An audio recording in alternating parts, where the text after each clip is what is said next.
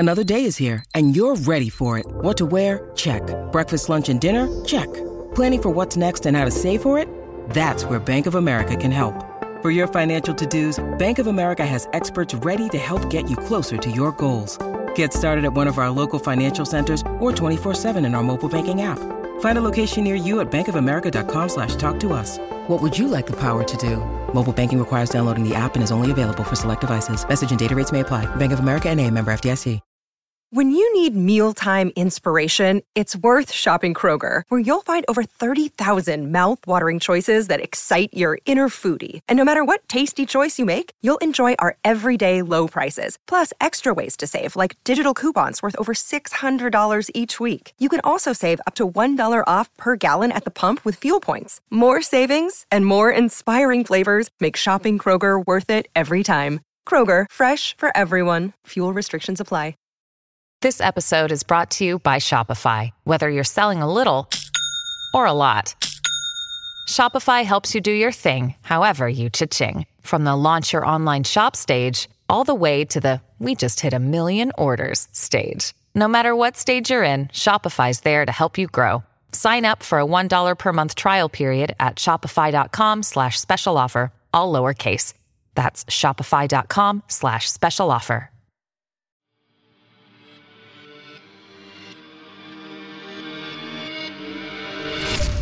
Welcome, dear listener, to Fear from the Heartland. I'm your host, Paul J. McSorley. Set aside some moments now and take an adventurous ride on a journey into the psyche of some talented writers. They will dig into your being and titillate you. Oh, I love that word, titillate. While the stories may not all take place in the Heartland, I am delivering them to you from the Heartland. My intention is to strike fear and confusion into the mind, soul, and yes, the heart. This is Fear from the Heartland.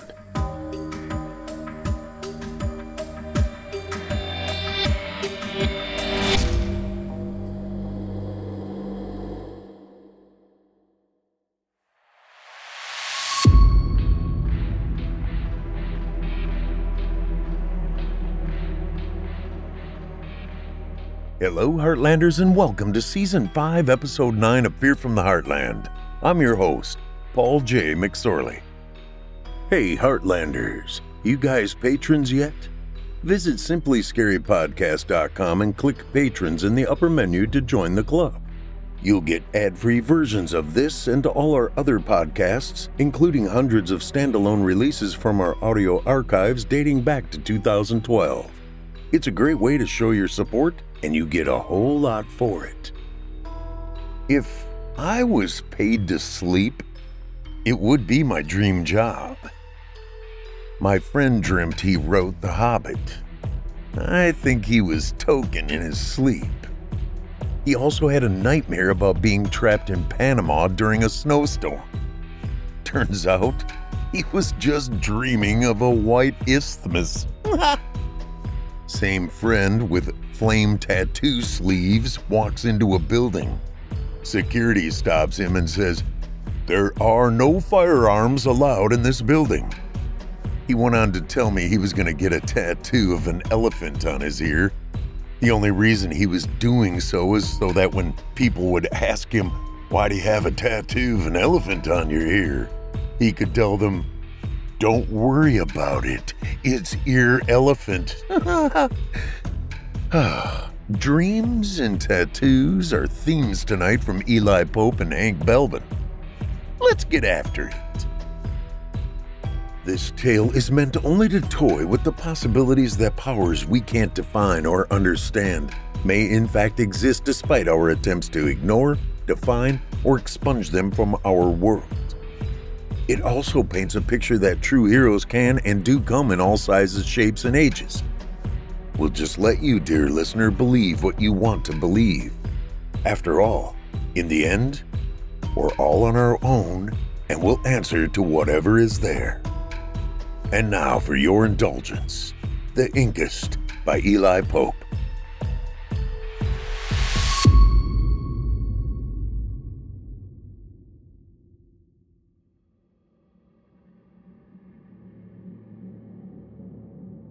1.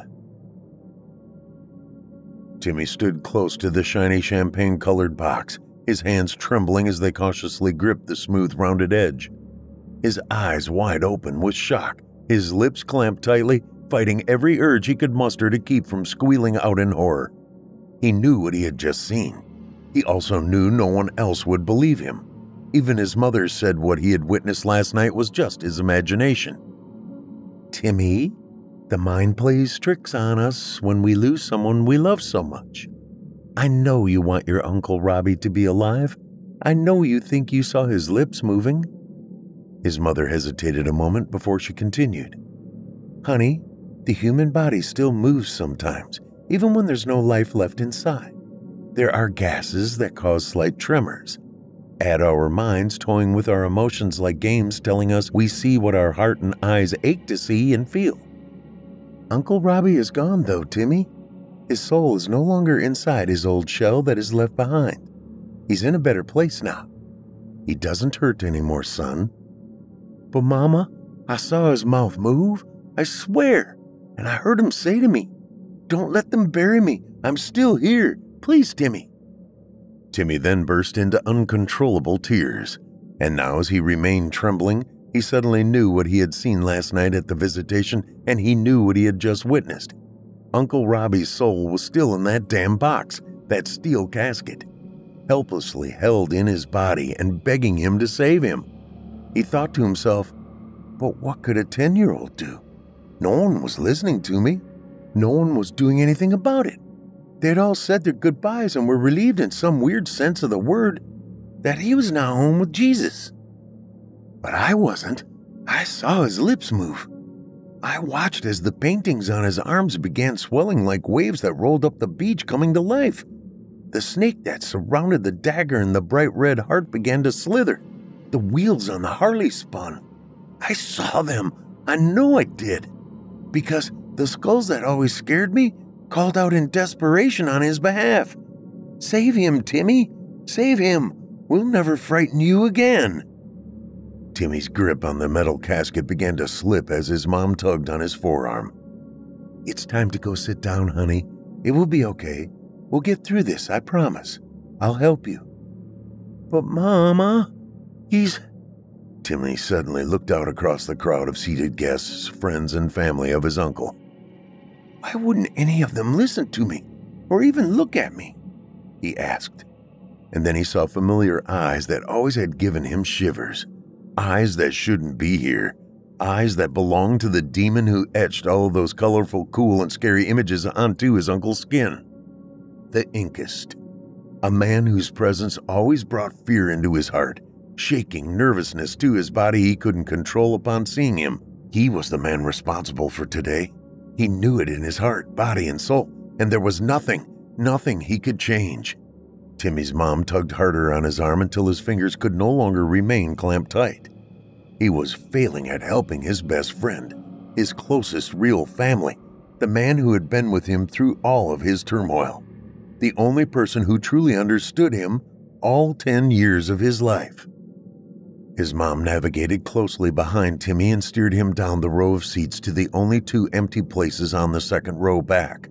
He wanted to scream out so desperately, but he knew it would do no good. He knew it would bring harsh punishment when they got home. His mother hated being in the spotlight in embarrassing ways. She despised unruliness in any fashion. He had already pushed his luck last night when he hollered out that his uncle was begging him to help save him. Timmy, I know it's not easy. I know you're only 10, but damn it, don't act in this outrageous way in front of Robbie's family. Robbie's gone. I know how important he was to you, but he's gone. It's all your imagination. If you don't straighten up, I won't be able to let you attend the funeral tomorrow. I'm sorry, Timmy, but it's time for you to grow up just a bit and accept that all life comes to an end at some point. Robbie isn't suffering like he would have had he lived through that horrible accident. I'm sorry, son. It's life and we need to be brave, say our goodbyes, and be thankful for all that we still have and then move on. We'll always have memories of him. He'll always be in your heart, Timmy, if you invite him to stay, and I know in my heart, Robbie wants to remain in your memories and soul. And that was that. "There was nothing more I could say," were his last thoughts. There wasn't anything else after that mom speech, and he knew it. It's why he'd only looked out across the somber faces instead of screaming bloody hell like he really wanted to. He yelled to them that Uncle Robbie was still trapped in his dead body, the body that would be put in the ground and covered up later this morning. Timmy held these horrors inside. Like a grown man, he kept a tight lid on his desire to create a horrible scene that may possibly delay burying him long enough to save him. To a stranger who happened to be watching Timmy as he sat, would see a boy who was strong, polite, even though grieving. Inside, though, Timmy was fighting desperately to hold himself at bay, words he had heard his mama tell him in the past, to be the grown-up she expected him to be. But inside, well, inside he felt like a frightened traitor pointing his uncle out to the enemy like Judas. After all, he must have been the only one Uncle Robbie was able to reach out to for help, and he was failing miserably as he was, quiet as a church mouse. 2. There are so many things a 10-year-old boy faces in his young life that no parent, friend, or even pastor at the only church they had ever been to hears about, or for that matter, has any inkling even exists. After all, a young boy never really knows who he can trust his deepest thoughts with no rebuke, no unjustified wrath doled out upon himself if what he shares of things he's done or just thought about doing. Simple things like the fact he knew every square foot of the church's rooftop he attended. Fact was, that roof during summer days was his and his best friend Billy's secret fortress. They could shimmy up the rock siding onto the flat roof's asphalted top, and after sitting behind the air conditioners in the middle, would remain unseen from anyone pulling into the lot and going in. Walk quietly and slowly with careful calculation, and no one inside would ever notice the footsteps lightly pitter-pattering from place to place like squirrels or pigeons. Or maybe the time they actually put out a fire in the field out back. Of course, they were also the ones who accidentally started it by playing with the can of Lysol and a lit candle, which makes one hell of a flamethrower they had learned about on some Saturday morning news show. Or maybe the crazy daredevil jump from the railroad crossing over the creek he and Billy had ridden their bikes off of and barely survived. There were all sorts of stories he could tell if he wasn't afraid of the butt-whooping they would bring, along with the possible laughs and awes, the secret life he had lived, being afforded to pretty much roam on his own until the nightly dinner bell was rung. He didn't feel like he was any different than any other kid his age, and that made him think their parents would probably be like his and not believe a word of such crazy things like he had seen and heard. This was different, though. This was the first one he didn't know how to tell and make it believable enough for someone to listen past the inconceivable parts to even begin to listen all the way through and take the word as gospel from just a kid. The pressure that this was causing as Timmy sat blankly listening to the preacher's words go on, knowing that as much as it were just a blur in time, as soon as it was over, the drive to the cemetery would follow.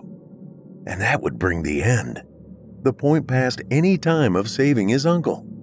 He pictured in his mind at how he'd feel once he reached the point the last scoop of dirt was piled onto the champagne-colored casket holding his very best friend, who would be trapped forever inside as he was forced to get back into the car and leave him there, starting over like Mama had said, until Uncle Robbie was quietly forgotten by all of those attending today. All except for him. He would live with the horror of knowing his uncle could have and should have been saved by him. The only one who knew the truth, other than that fucking inkist. He believed the artist must certainly be the devil himself. He also felt as if that devil was watching him very closely, ready to pounce if he attempted to act again upon what he was asked to do. "Save me, Timmy," were the words he heard over and over as he pictured his uncle's lips quivering and straining to push those words out.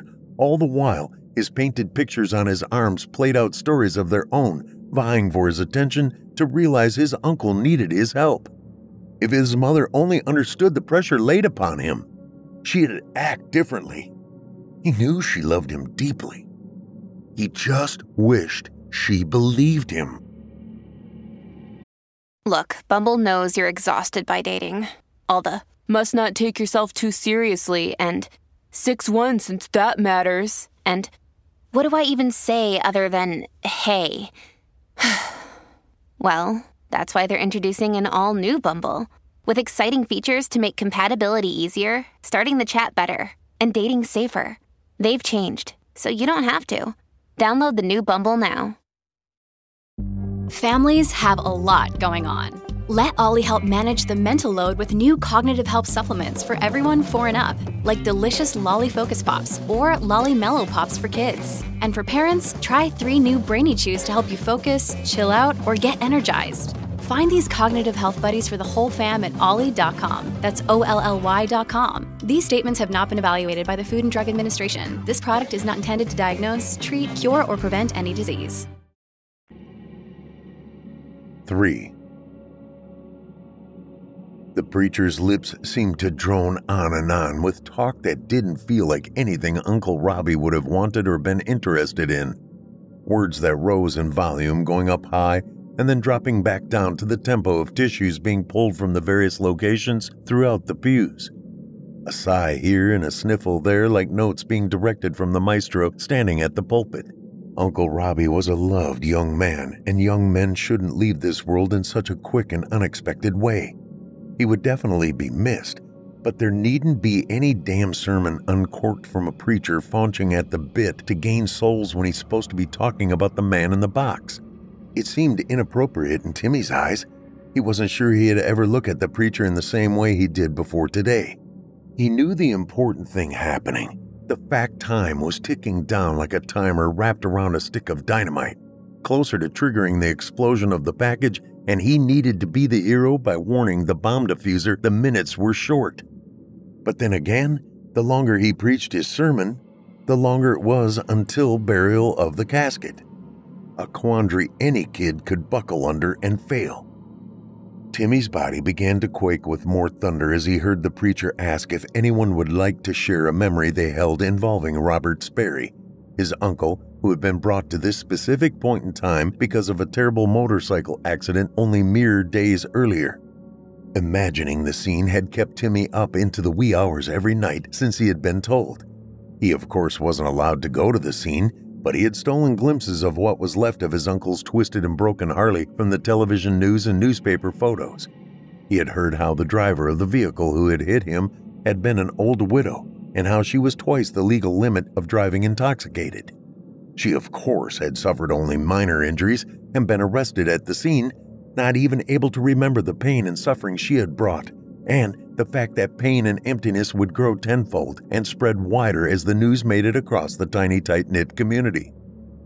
Would my mama kill me or disown me, or maybe hold my arm tightly in her grip if I attempted to stand up and run to the altar, proclaiming Uncle Rob was alive inside his casket and begging to be let out and saved?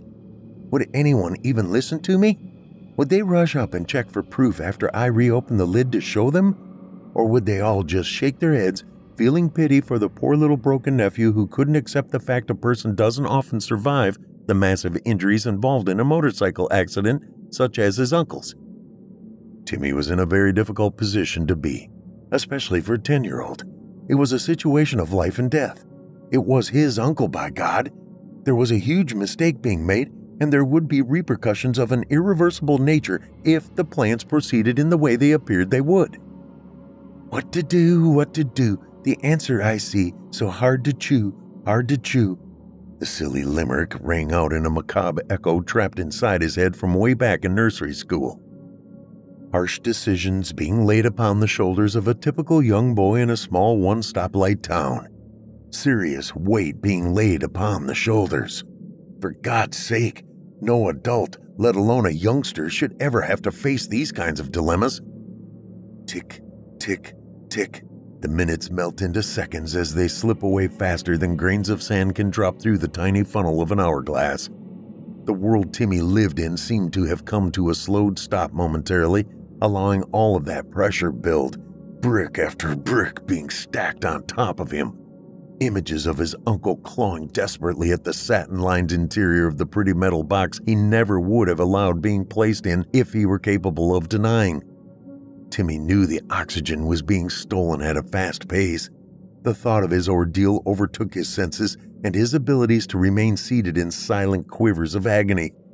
The walls moved in closer and closer, pushing the other guests, all dressed in their Sunday black, ever so much closer to him.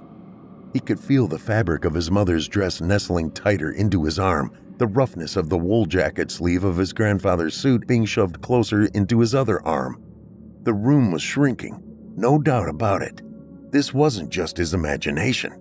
The devil was controlling this sanctuary. It was as if he was being squeezed together by those he loved, pinched between the walls of some great huge vice, the spindle being turned in 360-degree tight twists, wrenching everyone tighter and tighter into one. What in the hell is happening? Timmy questioned inside his thoughts. Timmy struggled to look around the room as it shrank, the air becoming more difficult to suck in as the ceiling compressed closer to all of their heads, while the floor continued rising up to meet somewhere in the middle, moving the jaws of the vice ever so closer, clamping everyone together ploddingly. He struggled to turn and spy where the Incest was in all of this. The demon he knew was responsible. What debt was he collecting to bring such a horde to Uncle Robbie and the people of his home? What curse was being fulfilled? Timmy begged internally that these questions be answered quickly. He begged for the strength and ability to rise above all of those pinched so tightly together in their seated positions, so he could run to the podium and ring out the urgency of stopping this horrendous action. But then their eyes met. His and the Incest's. Everyone in the room blended, being dressed in their Sunday best except for him. Timmy's mama had even made him dress up, knowing his Uncle Robbie expected him to be in jeans so he could take him riding on the Harley every other day he'd meet him. My uncle hates suits. He hates all this bullshit going on while he's trapped and counting on me. Words he was thinking, and for a brief moment wondered if he had spoken them aloud. The Incest, on the other hand, wore dirty, faded, and grungy blue jeans, a grimy old man t-shirt, while his multiple tattoos stood out against the dirty white background of that sleeveless tank top. His wife-beater is what Uncle Robbie always called them. The tattoos on the Incest's arms were not welcoming or pleasant to the eyes like his uncle's. These instantly invaded his soul with scary, evil, and twisted darkness, begging to reach out and suffocate the life from any who were unfortunate enough to lay their sight upon them. They were also moving, slithering throughout his skin, interweaving amongst themselves like a ball of snakes knotting themselves together in their nest. The sight was mesmerizing at first, and Timmy had to fight in order to reel his focus back from them. His heart pounded a big bass drum thump inside his chest. He felt himself being hypnotized. Was it an attempt to refrain the actions he knew deep inside he needed to act upon? The Incest's face snarled a hissing smile as if he knew his power would choke any desire from Timmy acting on and making his move towards the front. Timmy suddenly felt he could face his fears of what his mother might do to him afterwards if he failed his ludicrous attempt of saving the soul from the one who was already dead and gone. His uncle's withering sanctuary was now likely fermenting through the aid of the formaldehyde injected into his body so it could stay a mummified tattooed carcass entombed in that goddamn metal box forever. The contents held an eternity within the deep dark dirt hole with no memory left behind other than the flat marble stone with his engraved name quickly hidden by the weeds, overtaking the once painful memory before fading into wilted decaying dust left blowing in the wind. No! Timmy's word innocuously shattered the loud silence. Eyes began to snap open from the entranced attendees. It appeared as if his voice had been loud enough to draw some attention of the surroundings, pushing slowly against them. A shattered barrier awakened enough to push back from being slammed closed. The action unable to be put back inside the boy it was once held. The Incest rose from his seated position midway from the front and surrounded by a sea of black that somehow reflected his crimson-red eyes, those of evil demanding the attention of all. You conniving and conspiring little misfit of a fuck. How dare you interrupt what I've created and enabled? What's happening here? Do you even know what you're doing? Do you not recognize who you are fucking with? I could twist you into a pretzel, boy. Timmy sidestepped his way slowly down the row of stiffened legs until he reached the aisle. He was mere steps from his uncle's casket. He watched the devil that had inked his uncle's artwork over his body through the years.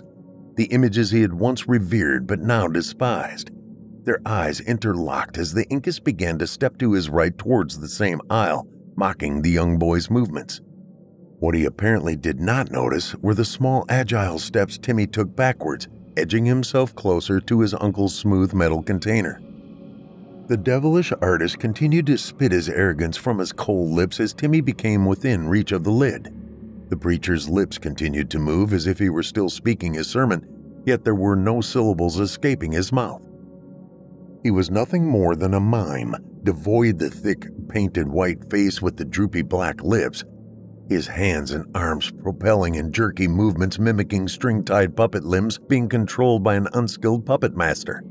The congregation's faces remained frozen in time, appearing as if they were watching but unable to respond with any emotion whatsoever.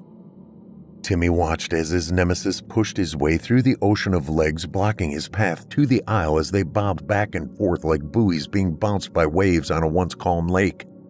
He took the oddness of the entire moment into his young psyche.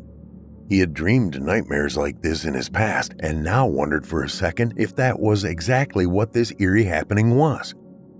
Could all this just be a dream? He questioned internally.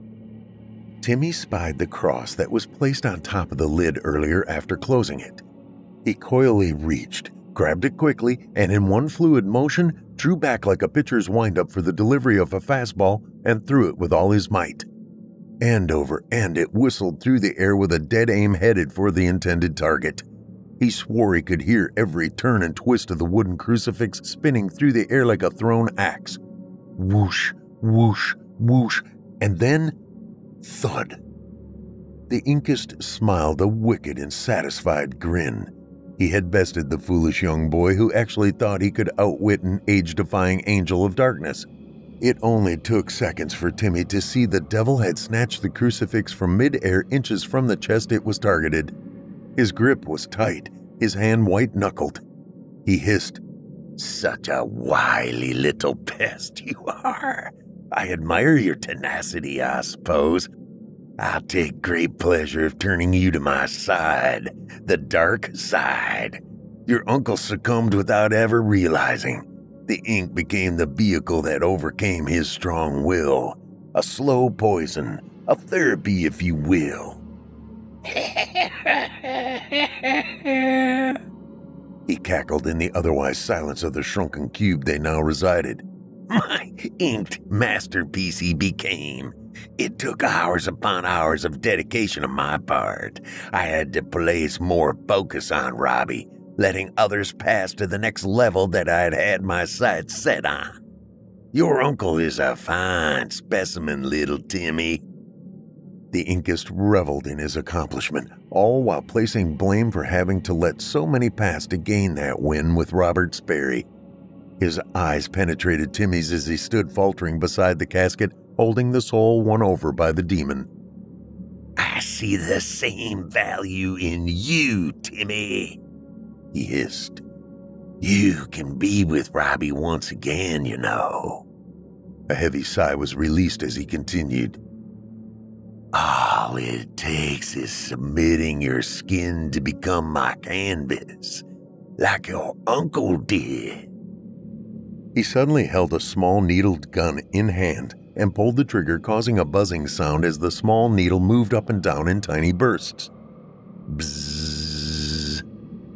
An image filled the white wall behind Timmy. It was huge and blank except for the crucifix attached and hanging in the center. The image was of Timmy lying on an odd black chair, his arms stretched out as the Incust huddled over him, tattoo gun in hand, buzzing as it etched bloodied images into his young soft flesh. Bzzz. The cackle of the artist rising above the buzz of his instrument. Timmy began feeling nauseous. His stomach rolled as he felt the tiny burning vibrations upon his arm. It forced him to look, checking to see if there were in fact lines being inked into his skin. A look of shock washed across his heated face as he watched a dark black line appearing on his skin. It traced across and began forming what appeared to be a bird, maybe a crow or raven. His arm burned, his intestines rolled, tears began to form in the corners of his eyes. He looked out at the congregation, seeing nothing but rigid, unchanging bodies seated in a frozen and emotionless trance. He scanned them all until his eyes fell upon his mother's. He quickly spied matching tears that had formed on her face, darkened mascara-inked droplets sliding down her cheeks. She knew. She somehow comprehended what was happening. The snatching of her boy's soul right before her eyes. Timmy's heart ached at the devastating sight, his muscles unable to be moved. He closed his eyes in defeat, unable to face the pain of seeing his mother's brokenness. 4. The Incest stood in victory as he viewed his spoils being turned. His darkness had won once more. He smiled at the ease of his mastery. He understood at this exact moment, after all the millennia, the reason the Creator had hurled him to the darkness in rebuke. The Creator had feared his power had become stronger than his own. He was cast aside in hopes he would shrivel in fear and loneliness and die in extinction. Well, he cackled. I guess you were mistaken. He laughed as he took in the power of his moment, overlooking the scene he had created. Not just one soul, but two for one. The Incest was so busy boasting his own evil accomplishments that he never noticed little Timmy reaching up and slowly pushing the lid of his uncle's metal sarcophagus up and open until the Incest felt the crucifix still held in hand becoming cold, numbingly frigid. A feeling opposite to what made him thrive. He looked down at the burning sensation, seeing ice crystals forming on his spindly fingers, spreading to his wrist and quickly crackling up his arm and spreading like a conquering army invading with intention. His eyes were the last part of his body to freeze solid. They were wide open in distressed shock, just before a final chilled mist exited the open casket and surrounded the Incest. In an instant, his body made a crackling sound and crumbled in from the top down, toppled to the wooden floor in a tiny pile of dust that quickly slipped into the cracks of the oak planking. Timmy leaned over and on his tiptoes peeked into the metal box. The crowd that was once frozen like silent statues returned to a moving mass of congregants listening to their pastor's words as he pointed to Timmy and his uncle who now stood outside the casket that once held him limbo. It's a miracle, fellow believers. He lives. Robbie looked down and watched as the last of his once ink-filled arms held nothing but disappearing scar tissue receding back under the skin to reveal clear, uncolored and virgin flesh. He looked to his 10-year-old nephew and stared into young, fresh eyes. He was speechless. He knew what Timmy had faced and conquered. He felt the love and strength that lived within his young best friend's soul, and he was thankful for him. He knew words didn't need to be spoken between them. They both understood, even though no one else could ever fathom the battle they had shared. Sometimes, it's best to just leave things be and give thanks.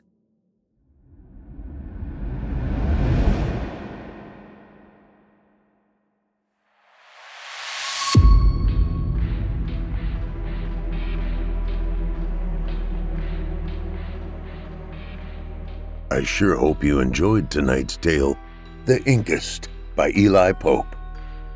Eli Pope is a major writing contributor for Fear from the Heartland. Eli began his love of creating stories back in high school creative writing classes. The passion lay dormant for decades, while life took him different directions. The stories never left, and he finally succumbed to the voices in his head, telling him to put them on paper.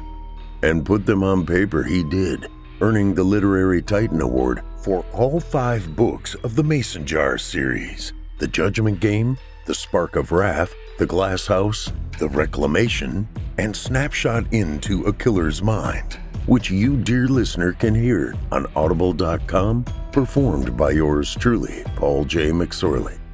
The only thing I will tell you, Billy J. Cater is a bad dude. You can hook up with Eli Pope at his website, elipope.com. That's Eli, E-L-I, Pope, P-O-P-E.com. He can also be located on Facebook at author Eli Pope, or search groups on Facebook, The Mason Jar Room. After horrific industrial accident leaves an unnamed man paralyzed for the rest of his life, he begins to seek refuge from the pain by forcing himself to sleep for longer and longer than normal. After an incredibly long bout of slumber, he wakes up in an entirely different world. Or did he wake up at all? And now, for your indulgence, A Dream of Tunnels by Hank Belbin.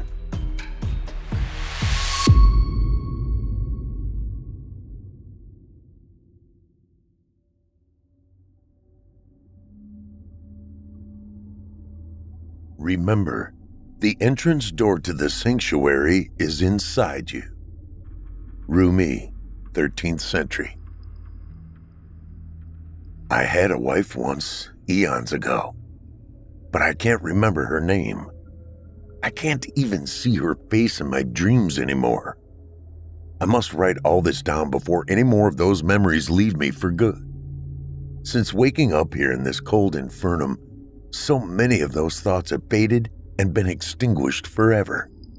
Like lone flames in the endless darkness, and all that remains now are these dull echoes of the past in the twilight ether of my mind. Every time I sleep, those remaining memories fade a little more, and soon my old life will be as obscured as my own identity. I don't know what's real and what isn't anymore. I don't even know how I got here. I don't even know my own name. I must start with what I remember for certain. I was born in Boston, just after the Second Great World War of the 20th century. I know that for a fact. I stayed there and worked in the dockyards for many years. I met my wife around this time, yet I can't remember any more specifics other than that, and that she often smelt of lavender. God damn it, what has happened to me? I guess I remember the dockyard the most vividly. The smell of crude oil and the salty spray of the sea against my face. The interminable gray skies. There were rows of warehouses and a small construction manager's office at the far end of the dock where my desk was. I think it was blue. It had metal stairs and a handrail leading up to it. I think now the reason why I still remember this place is because that it was here that caused the whole thing. The circumstance which brought me to this point in my existence. It was a cold day when it happened. It was raining hard and I couldn't see much beyond 20 feet. Everything was a blurry gray smudge. Even the rows of ISO containers ahead were almost indistinguishable from each other. That's when it happened. Marching down the main thoroughfare, I heard a foghorn blare out somewhere at the edges of the mist-covered dockyard. Then, as if coupled with the sound, I felt something move closer behind me. It cast a shadow over me in the rain. My head darted around, expecting to face some giant monster lifted right out of my childhood nightmares looming up over me in the downpour. But instead, it was the back end of a lorry reversing closer, bearing down on me. I barely had a moment to scream or slap the back of the van to alert the driver before it hit. It pinned me against a concrete barrier, and I felt the crunching of my legs between it and the rough wall at my back. For an instant, the pain in my legs was agonizing, and then I felt nothing from my stomach down. I sagged down into myself and almost vomited. My head fell against the back of the lorry and felt as if I were about to pass out. The pain above my waist was indescribable. My vision blurred, and all I could see were these specks of orange. People in high-vis coats, all coming towards me. The pressure in my skull throbbed, and I think I heard someone ask me something. But the pain took over, and everything went black. I wasn't sure how long I was out for, but I eventually awoke in a daze with all manner of medical tubes and ECG monitors hooked up to me. They had taken me to Boston General Hospital A&D, and I had woken up a week or two later, so they told me. Everything apart from my legs burned.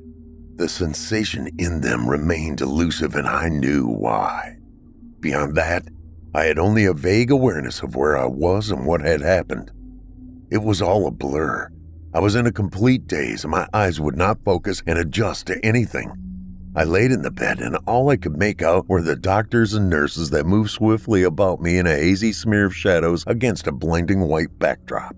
I briefly recall now I was lolling in and out of consciousness when I heard the doctor explaining to me that I would never walk again, and in all likelihood would be confined to a bed for the rest of my natural-born days. It was like a single spear right through my heart. What would life be without mobility? After he left, I sank back in on myself and slept. Time meandered forward without definition. The hospital kept me on a steady supply of pain relief medication. As a result, I spent a great deal of time heavily sedated or unconscious.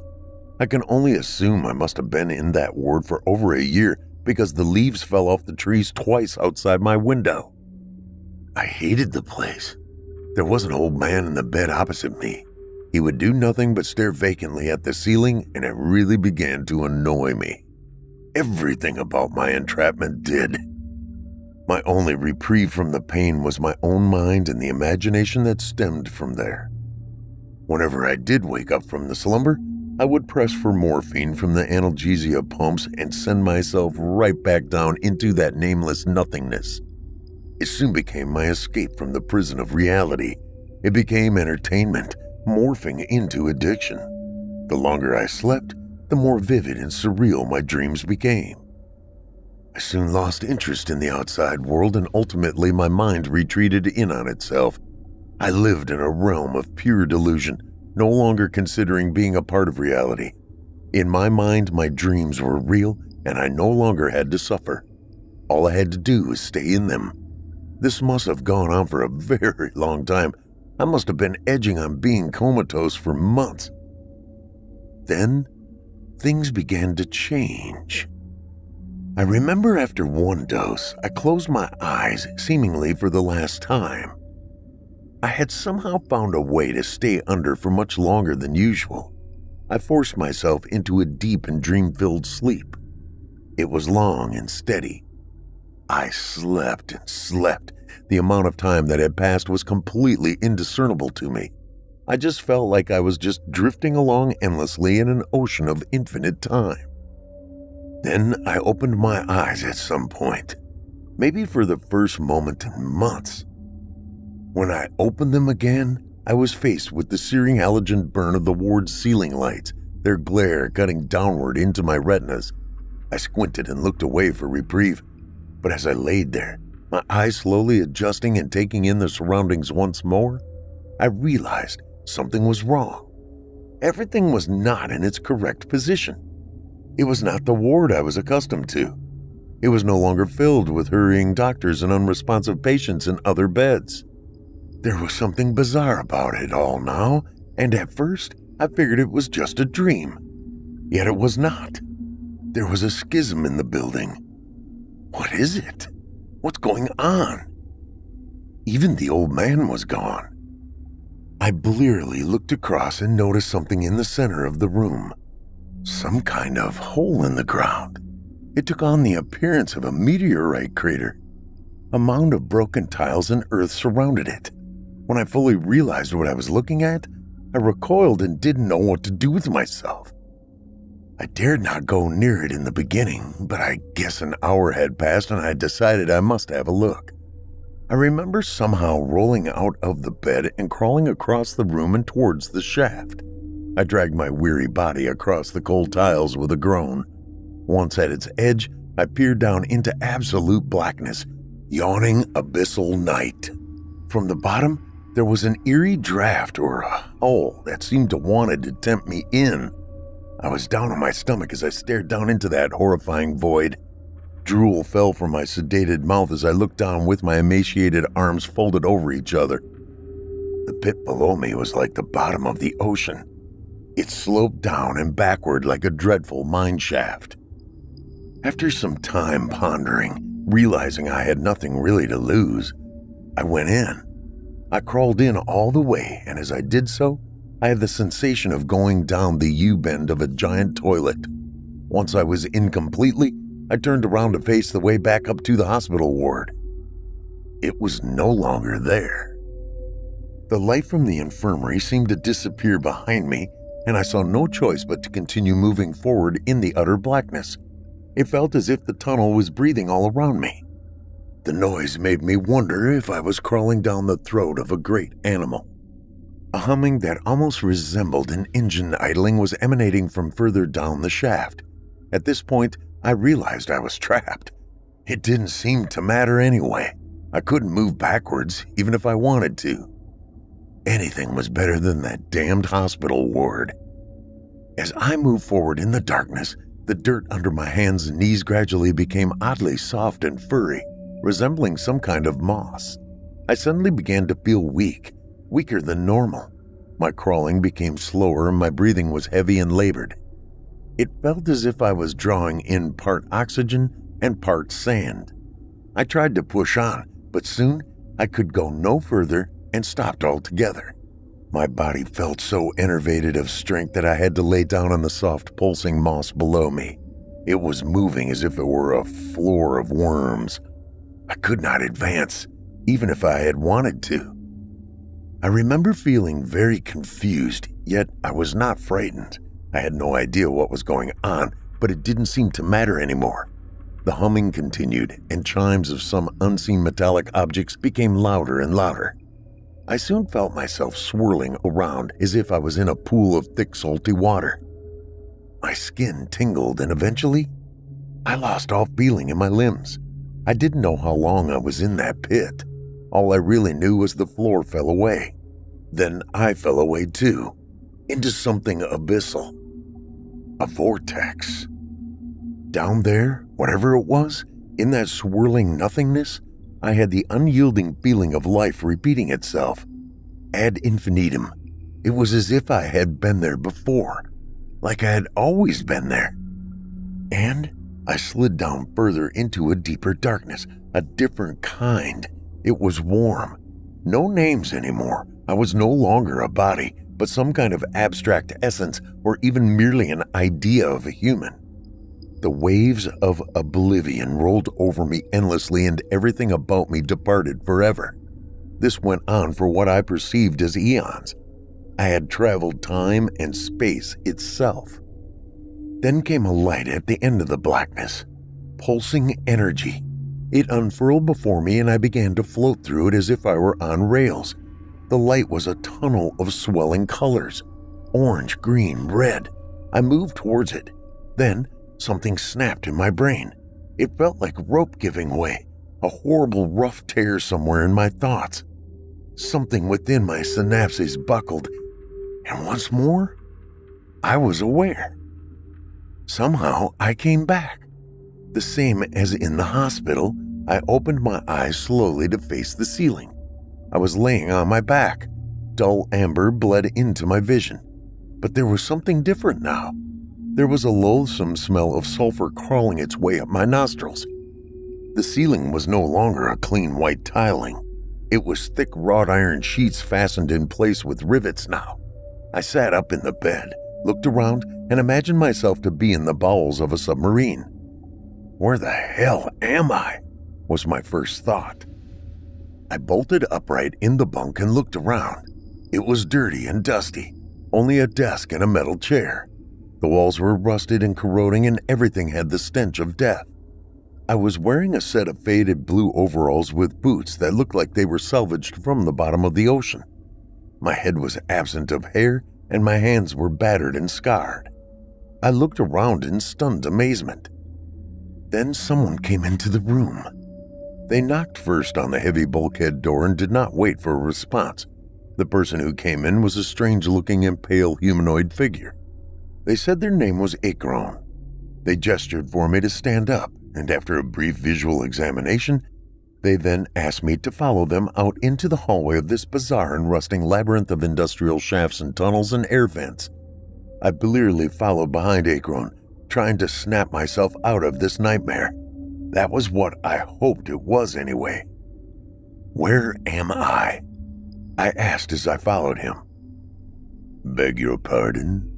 Akron replied over his shoulder.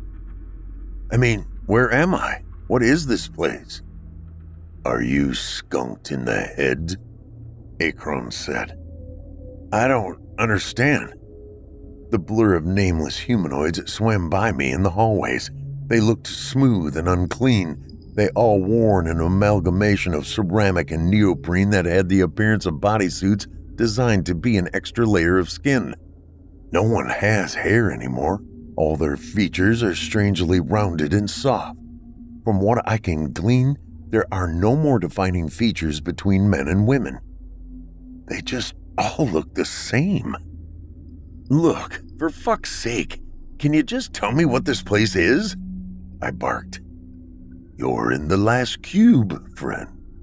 This is all that's left, and we will not tolerate obscenities here.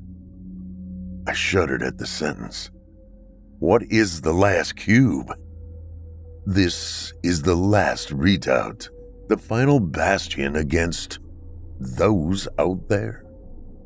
When I looked across at them, I realized their face had tightened and contorted. What's out there? I asked. Everything, Akron said, and their eyes glazed over with a horrible gray awareness. You really don't know where you are, do you?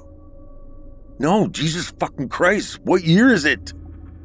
We honestly don't know, but our scientists estimate, using the Christian clock, that it is the century of 6100. With that, I stopped walking and fell against the railings of the walkway and sobbed. No. I had a wife. We lived together in a house. There was sun. There was the sea. What the fuck is this place? I shrieked in protest and clawed at my uniform. Akron stood over me like a wall of stone. I don't know what world you're referring to, but this is it. This is all that has ever been. That's not true. What about the Romans? What about the British Empire? What about the dinosaurs? I panted. You've lost me completely, Akron said with a confused frown. This plane has always been shrouded in night. That's all there's ever been. That's all there ever will be. That's not true. I fucking remember it. A common symptom from the wake-up procedure. So you're saying I've been artificially awoken? We found you in the Twilight Lands and brought you back here. It took days to stabilize you. And now you've awoken, you can't seem to comprehend the reality you're in. As I said, a common symptom of the wake-up procedure. No, fuck you, this isn't real, I screamed and tried to stand up. Akron had no words. They simply looked down at me with pity. I'm not sure where you have come from. I don't know what you know, but this is where you are. So you better deal with it, or the higher order are going to carve you up and toss your body to the pits. You understand me? We're all hungry, friend, but there's no room for abstraction. If you don't tug the line, then they'll use you for something else. I closed my eyes and sobbed some more. Akron told me there is no light left up there. It's only darkness. At some point in the past millennia, the sun died. The world fell into eternal night, and with it, grotesque entities bred and grew up there. Things that should not exist now move around in the tattered remnants of Earth. Sometimes those things try to come down here and feast upon what remains of humanity. It's all too much to comprehend if I'm being honest with myself. As I write this, I do not know what is real and what isn't anymore. Yet they tell me that the world above is dead and we must stay down here to stay alive. Nothing makes sense to me. I wonder if my old life ever existed. Is this life just a dream, and am I still in that wretched bed? I am positive my old life was real, but I must acknowledge the possibility that I may never know now. It has been a week since I woke up here, and Orion, the bunker's leader, demands that I go to work in the protein farms. So, I must. Tonight, I shall force myself back into that sleeping state to find out the truth. I long for the day when I wake up and see her face again. Yet, I don't know if that day will ever come or if it ever existed. I don't even know my real name. All I know, I only dream of tunnels now.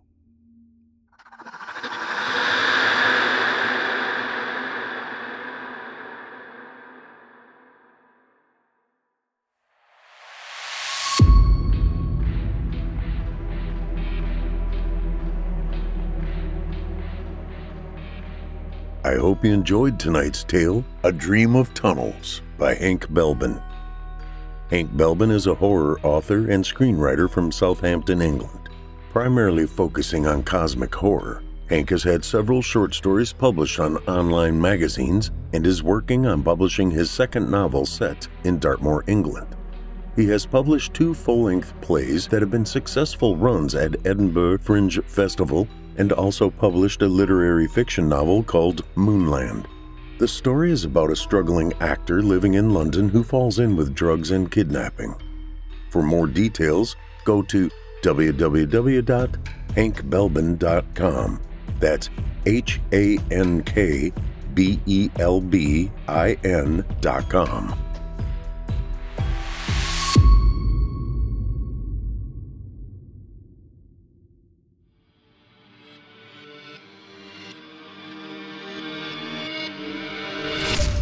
If you enjoyed tonight's story hosted by yours truly, Paul J. McSorley, you can search my name on Chilling Tales for Dark Nights on YouTube for additional previous stories. If you'd like to hear more lengthy tales, be sure to take a look at my audiobooks. Available now on audible.com or just visit paulsbooks.net. That's PAULSBOOKS.net. You can also find me personally on Facebook and Twitter. And with that, listeners, our weekly journey into the psyche has just about come to a close. But before we go, I'd like to take a moment to thank you for joining us for tonight's episode and remind you to take a moment to stop by our iTunes page and leave Chilling Tales for Dark Nights a 5-star review and a kind word. And follow us on Facebook, Twitter, and Instagram if you haven't already. And while you're at it, please remember to stop by our Apple Podcast page or wherever else you listen to your favorite podcasts and subscribe. The charts are based on subscriptions, not listens. So if you haven't subscribed yet, I'd really appreciate it. I'm your host for Fear from the Heartland, Paul J. McSorley. I've enjoyed the titillation tonight. Ooh, there's that word again. Thank you for joining me. Hope to see you again next week at Fear from the Heartland.